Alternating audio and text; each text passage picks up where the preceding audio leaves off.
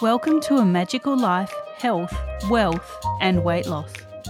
I'm your host, Magic Barclay, lead practitioner at Holistic Natural Health Australia and #1 best-selling author. In this podcast, I aim to give you practical tips on how to accelerate and sustain your health, increase your financial, spiritual and emotional wealth, and to look at something that haunts many of us needlessly, weight loss. In some episodes, I'll have guests available to give you even more tips, but in others, the floor is yours. Drop us a line at A Magical Life Podcast on Facebook and let me know what you would like to know more about. Now, sit back and enjoy, because it is time for you to create and truly discover a magical life.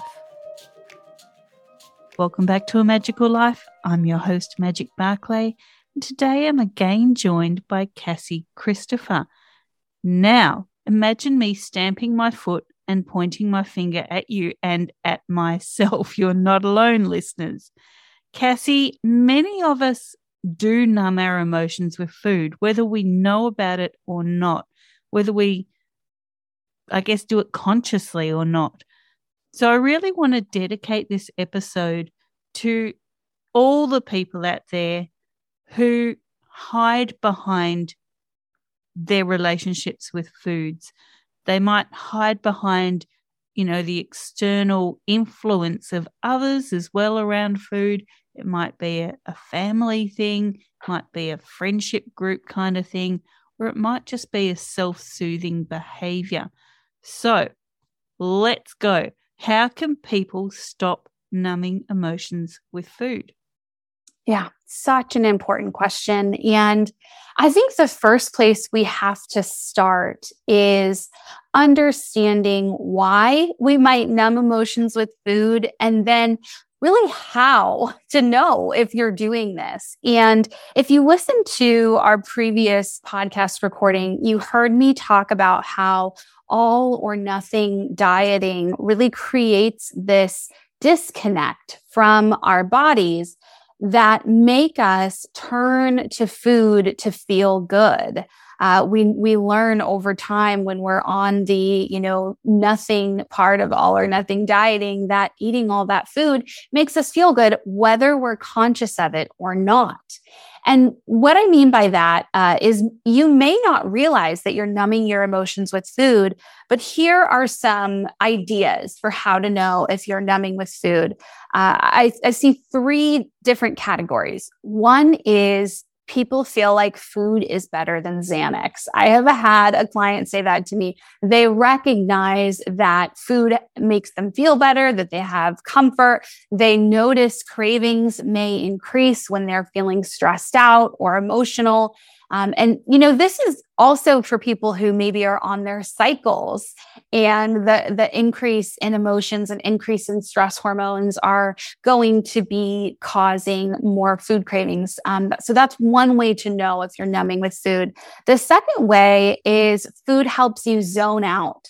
So an example of this, I was talking to a woman who said, everything you say makes so much sense to me, except one thing. I don't think I'm an emotional eater. And she's someone who's been through years of therapy, right? She considers herself very emotionally adjusted. And of course she is, and balanced, and a very capable woman. But what was interesting is we talked about some of her eating patterns. And one of them is, she would, while she was making dinner, she would end up eating a bunch of cheese at the end of her day. And that was really when she would struggle with extra eating. And what we realized when we were talking about that behavior was the cheese really allowed her to zone out during a task that she didn't enjoy, which is cooking, and zone out after a long, difficult day. So for her, the food was allowing her to zone out. And I think that happens a lot, that food works so effectively to numb the discomfort and give us some space from those feelings that we don't even realize that's what it's doing. The third way to know if you're numbing your emotions with food is if you feel like you're eating out of habit or eating mindlessly. And I hear this most often around TV at night. And women will say, okay, and men do this too, of course.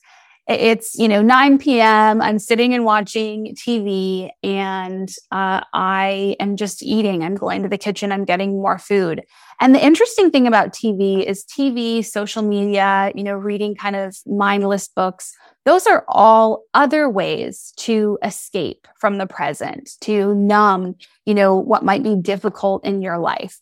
And so eating during that time is just another way to escape. That mindlessness allows you to escape. It allows you to numb. And by working on being more present and caring for your emotions without food, you can start to heal that behavior. But you have to understand that it's not habit and it's not mindless. There's something more going on. Very much so. Now, how do people recognize that more is going on? Like, there's often a signal, or I love to call them whispers, but something that maybe people can recognize as this isn't what needs to be happening.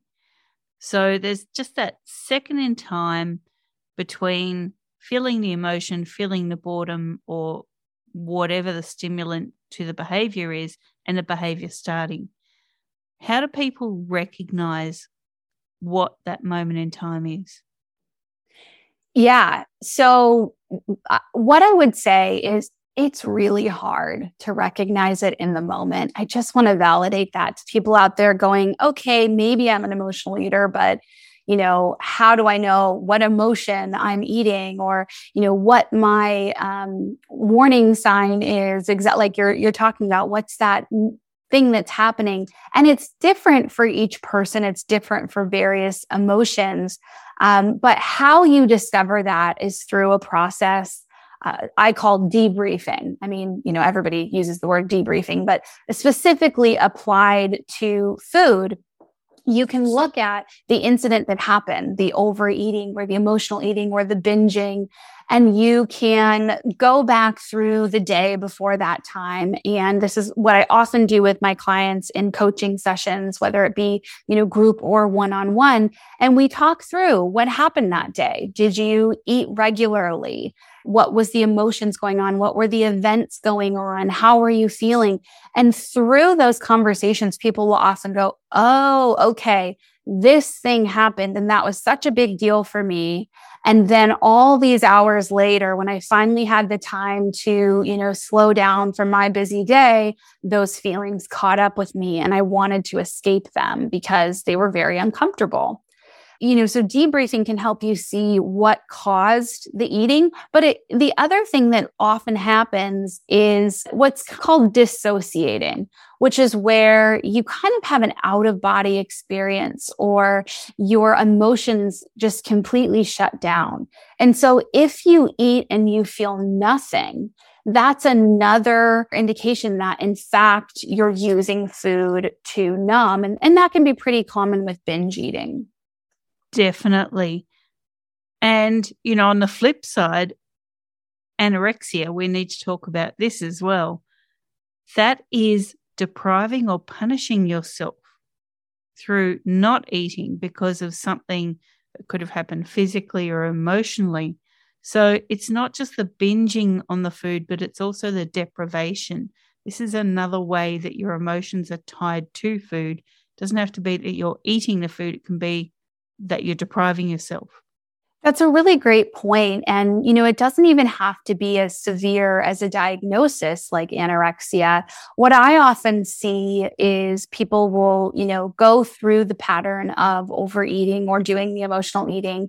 They might feel out of control. They might feel overwhelmed with things in their life in general. And as a way to try to control all of the difficult feelings they're experiencing, their struggles with food, they will then turn to very rigid food patterns, like their extreme diets, or, okay, I have to track every single thing I put in my mouth, and just almost militant rigidity with their eating. And again, that's another coping mechanism, another way to deal with some of these difficult emotions, but it's not actually dealing with the emotions in the same way that emotional eating isn't. It's just masking them or finding a way to separate yourself from the discomfort. Exactly. And I think it's that separation of self that really is the key here. So how do you coach people around that separation, around that not being able to find the joy on their own, but really seeking it through the food? Yeah. So like we talked about earlier, if the all or nothing dieting is causing this disconnection from our bodies and ourselves and from food, then the answer is to cultivate the courage to trust, the courage to trust ourselves, the courage to trust ourselves around food. And, to know that we're going to hear and respond to our body's cues instead of eating to numb or restricting for control. And to know that we can mindfully indulge and also consistently make nourishing choices. And so the 4 pillars of the Courage to Trust method that allow you to create that supportive relationship with food, your body, and health, so you can eat with joy instead of eating to seek joy, are first, to calm your nervous system. Second, to become more self-compassionate. The 3rd pillar is to listen to yourself. And then lastly, we talk about metabolism boosting, as many women that I'm working with are trying to lose weight. And we have to find a way to incorporate that in a way that doesn't damage or further damage their relationship with food. So that first pillar, calming your nervous system, helps to stop using food to numb, because when the nervous system is active and that fight, flight, freeze, or fawn is, going strong, we're going to keep reaching for food, and we're going to keep leaving what I call the zone of trust. The zone of trust is that place where we feel calm. We feel like we can trust ourselves around food. We feel like we can make good choices for ourselves. And when our nervous system is agitated, when we're agitated, we're outside that zone of trust. And that's where we do the emotional eating and, the rigid control and binge eating. And that's where we're anxious and depressed and all of these other issues. And so when we're in that zone of trust, calming our nervous system rather helps us get into that zone of trust, so that we have the kind of mental capacity and energy to actually deal with the emotions. It calms things down and creates an environment where that's possible. Definitely. Now, there's something that we haven't quite talked about here. And, I think with so much going on in the world at the moment, and look, it's been happening for years. It's the eat this now to feel better, do this so that you're healthier. This is a superfood. That's not a superfood. Stay at home, go out and enjoy your life. Like, there's contradictory information every single day bombarding people. And I know when I was going through my own emotional eating issues, one day I would be like, I've got to eat quinoa because it's superfood. And the next day, oh no, that's creating inflammation. I've got to stop eating it. How do you get around all that massive misinformation out there? Oh, I'm so glad you asked this question, because what often happens out of my work when we go through these 4 pillars, calming the nervous system, self-compassion, and the 3rd is listening to yourself. When the nervous system is calm and you're not getting all of that fight, flight, or freeze messaging, and you're becoming kinder to yourself, so you're not beating yourself up for every little mistake with self-compassion, and you're making progress because you can see the small wins with self-compassion. When those 2 things are in place, it becomes safe to actually turn inward and check in with yourself about how you are feeling when you eat a certain food. You're able to notice what foods make you feel satisfied and make you feel good, what foods make you feel sluggish, what activities make your body feel amazing so that you can keep doing them. That when these other factors are taken care of, you're really able to learn. One of my clients said, I feel like I'm getting a PhD in myself, which isn't that the most amazing thing to get a PhD in? When you can listen to yourself and connect with yourself in a way that feels safe, because these other pieces are taken care of, then you're able to know what works for you. The quinoa example is great. You can eat quinoa and notice, does it make you feel good or does it make you feel bad? And you can know the answer for you rather than feeling bombarded by all of this conflicting messaging. And you did allude to this a little before, and I really just want to expand on this. So many people go, I'll do it tomorrow. I've already stuffed up today. I'll do it next week. I'll do it next year. Or I'm never going to eat this again. And then they find themselves eating it. I know I'm one of those people.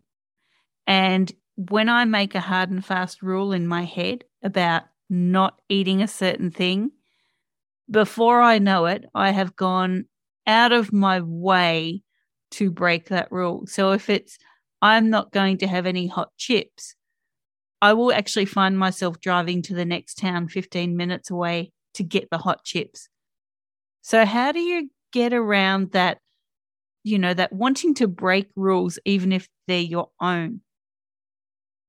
Oh, this is such a great question. And what you're describing, where you create this rule for yourself, I love how you called it a hard and fast rule. That's that all or nothing, right? And when you create that rule and it's on your list of no foods, the things that you can't eat, then you actually get what's called forbidden food syndrome, which is where, exactly as you described, that food becomes all the more interesting to you. And you actually get more dopamine when you're thinking about the food. And dopamine then acts as a motivator. So it's dopamine's role to motivate us to get in the car and drive 15 minutes to the next town for the hot chips. So that's what's happening there. And so how do you deal with that? Because the truth, as much as we would like to think, it's true that there are no bad foods. I really do believe that all foods, have a place. But also there are foods that are healthier than other foods, right? And that is a fact. And so how do we overcome that forbidden food syndrome and also make those consistently healthy choices? And the answer is really when you are working through these 4 pillars of the Courage to Trust method and you're learning to trust yourself around food, trust what your body is telling you and respond to what your body is telling you. The choices that you make don't become, hard and fast rules to deprive you. They become loving boundaries that you set for yourself out of self-care. So let me give you an example of this. I had a client who loved Diet Coke, and she would drink, 1 in.the.morning and then all throughout the day. And she'd stop at fast food and get a large container of Diet Coke. And but she noticed, she always knew Diet Coke maybe wasn't great for her. That was always in the back of her mind, some suspicion that this was not a food for her. But as she was connecting with her body, listening to herself, getting the courage to trust the signals that her body was sending her, then she noticed that the Diet Coke actually was exacerbating her autoimmune joint condition. So the Diet Coke was making her pain worse, her symptoms worse. And because she was learning that, and she was learning to care for herself and give herself that care and that self-compassion and that self-love, that self-appreciation, she was able to set a boundary for herself. She found something she enjoyed in the morning just as well, a very strong cinnamon tea drink. And it wasn't a hard and fast rule. She said, you know what? If I want Diet Coke, if I'm just craving it really bad, I can go out and I can get some. Or if I'm, at a place with girlfriends and that just sounds really good to me, I will allow myself to have some Diet Coke knowing that I'm going to have some symptoms with it. And that's okay because I don't have to eat perfectly, right? Because perfect is the same as all or nothing. And so she was able to set a really loving boundary for herself that didn't feel restrictive, didn't set off that forbidden food syndrome, and resulted in, way, way less Diet Coke and way less pain. Fantastic. Now, I want to wrap this episode up with you now, Cassie. What are some parting pearls of wisdom you have for people? I think my most important pearl I would share is to be kind to yourself. This journey of behavior change, of getting healthier, of losing weight, whatever your focus is hard. It is really hard. And if you've been struggling with secret eating or, dieting for years and years only to gain more than you've ever lost, that's just genuinely, I think, suffering. It is a struggle. And I want to really note that. And I think that our culture tells us that if you're struggling like that, there's something wrong with you, that you must not have enough willpower or self-control.